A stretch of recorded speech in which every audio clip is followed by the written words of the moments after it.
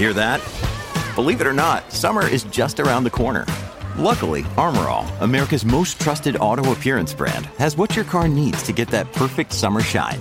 Plus, now through May 31st, we'll give you $5 for every $20 you spend on Armor All products. That means car wash pods, protectant, tire shine, you name it. Find out how to get your $5 rebate at armorall.com.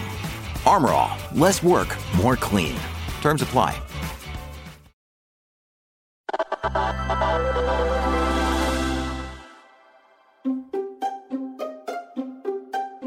Plane tickets, lumber, chicken wings, they've all gotten more expensive. And it's not just that. Prices are going up for a lot of different goods and services. Some people have raised alarms that this could be an incoming sign of stagflation, high inflation, slow economic growth, and high unemployment. But many economists say it's nothing to worry about. Just the economy adjusting as some of the bottlenecks and imbalances of the pandemic work themselves out. To help me discuss what's going on, I'm joined with Vox reporter Emily Stewart. Emily? Hi, Ronnie. Hi, Emily. So, Emily, can you describe what's happening in the economy right now? Should I be worried? Well, the economy is running a little bit hot after the pandemic. You think back to a year ago, it really felt like maybe we were going to slip into some sort of depression. The economy, we'd shut down businesses, we shut down restaurants, we'd really kind of shut everything down. And so right now, as the economy reopens in a lot of the country, people start to get back out there, travel, go to restaurants, bars, etc. The economy is just kind of heating up a little bit quickly. And so to put this into kind of some numerical context, according to the latest figures from the Bureau of Labor Statistics, consumer prices were up 5.4% in June compared to this time last year. So that's a lot, right? We haven't seen something like this since 2008. And we really have only seen this a handful of times since the 1980s. Prices were up about 0.9% a month, so that's a lot. I think the question right now is how long this lasts, because as you kind of hinted at, there's just a lot of imbalances in the economy. We have all of these supply chain bottlenecks. We have, people aren't going back to work maybe as quickly as we thought. We kind of have to wait and see, but what we are seeing is a little bit of heat. So these are sort of unusual figures. What do economists usually aim for? So the Federal Reserve, which kind of oversees monetary policy in the U.S., aims for about a 2% price increase over the long term. Now, it's important to say that before the pandemic, the economy was actually running pretty cold and inflation had been consistently below that, kind of inexplicably. There weren't really any solid good answers on exactly what was happening. But the Fed aims for 2%. I do think it's important to note also what's going on right now, kind of beyond the top line numbers, is that prices are changing really differently across different sectors. I think a really interesting one and maybe surprising one is what's going on with used cars. So over the past 3 months, we've seen used cars go up by like 7% month after month, which is a lot, right? Like, this is not normal. That's not happening right now.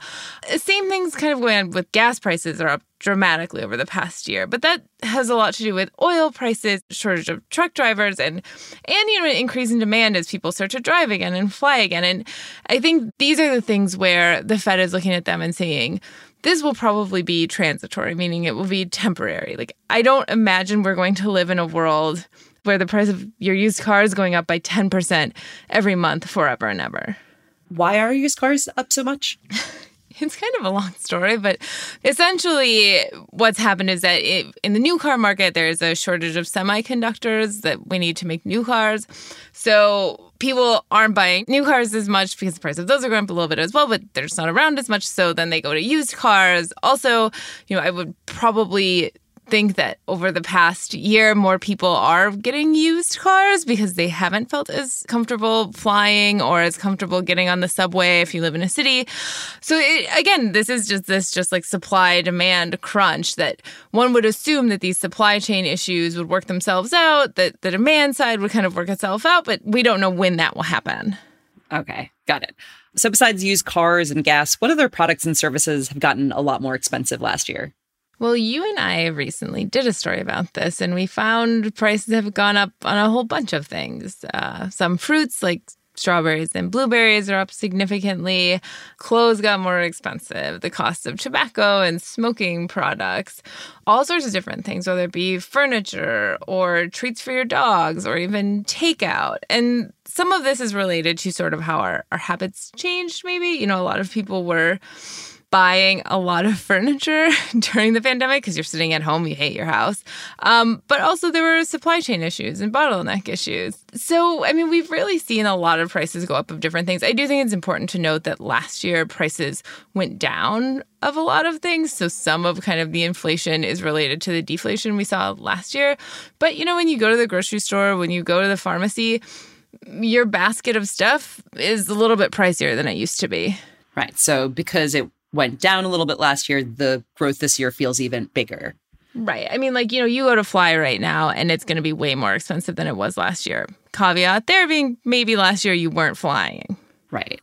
Okay. So one of the biggest price surges last year was for lumber, which I know, having just built a deck. Can you tell me more about why that was so expensive for me? Well, maybe if you'd waited a little bit, the price would have gone down. But basically with lumber, again, it really was like a supply-demand issue. So the story on lumber is that for the past several years, really since the housing bubble, the lumber market has been struggling. Producers have been having a hard time. Prices have been low. The pandemic hits last year, and nobody thinks that it's going to be a good thing for the lumber industry, right? So they ramp down production even more. They kind of slow down things, thinking, you know, this is going to be a disaster. What happens? People like you decide to build a deck, to build out a home office, to build a garage, to do some renovation projects. Other people decide they want to build a new house because they want to leave the cities they're in or whatever. And we've seen this huge housing boom. So there was this really big disconnect in supply and demand where just the industry itself was having a really hard time catching up. So at the beginning of the year, we saw the prices really take off. So 1,000 board feet of lumber, which is sort of how you measure it out, for the past several years was kind of in the $200 to $400 range. It surpassed $1,000 and even $1,500 in the spring. This lumber mania was sweeping the country. But I will say it has started to come back down. Prices are below $1,000. I think I saw the other day, like it's kind of almost wiped out all of the gains for the years in terms of prices. And that's sort of what economists think could happen for a lot of these price increases, right? That like at some point your deck becomes so expensive to add on that maybe you're just like, I'm going to wait this out. And at the same time, the people who, you know, the lumber mills and the sawmills who are also, you know, making the materials, they catch up to the demand side. And so it kind of balances itself out. So it's too late for me, but not for everyone else. How long is this process going to take, you know, for supply to catch up with demand in all these different areas? Yeah, I was watching CNBC this morning, and some of the pundits were saying they think that maybe in the fall sort of things will relax themselves because, you know, in the summer, obviously, people are traveling. Things are still really weird. People aren't back at work yet. Kids aren't back in school yet. So I think that maybe in the fall, we will see things kind of settle back in a little bit just as people maybe resume life a little bit more normally. That being said, the economy is really weird right now, and I would not predict what will happen. I don't think many people should. So what are the more extreme fears that people are having regarding this? The big, I think, fear in the U.S. at least is that we have a repeat of the 1970s where they had stagflation, which you talked about at the beginning, right? Super high runaway inflation. The economy at the same time was not growing. People did not have jobs. And the only way that was kind of brought to an end was that the Fed took really harsh measures and basically pushed the economy into a recession to kind of get that under control. You also hear some really extreme concerns that the United States will be like Argentina and Venezuela, where the currencies are super rapidly devalued to the point that, like, you know, at restaurants, they will write prices on stickers and stuff. I lived in Argentina for a few years. It was crazy. One economist I spoke to a few months ago about this, J.W. Mason at the Roosevelt Institute, said the 1970s is not the only thing that has ever happened. The Fed is keeping an eye on this, right? Like, the Fed is not asleep at the wheel. They're taking all of these data points in and I think are prepared to act. You know, They are trying to kind of let the economy run a little bit hot to kind of bounce back. We also want unemployment to go down more. But the Fed is paying attention. So I should have faith in the Fed and not start hoarding gold under my mattress.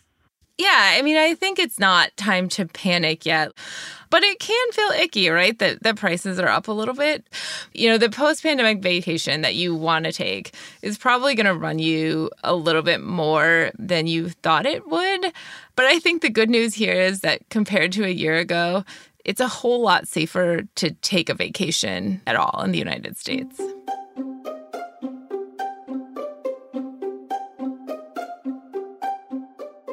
Thanks for that. Thanks so much for joining us, Emily. Thanks for having me.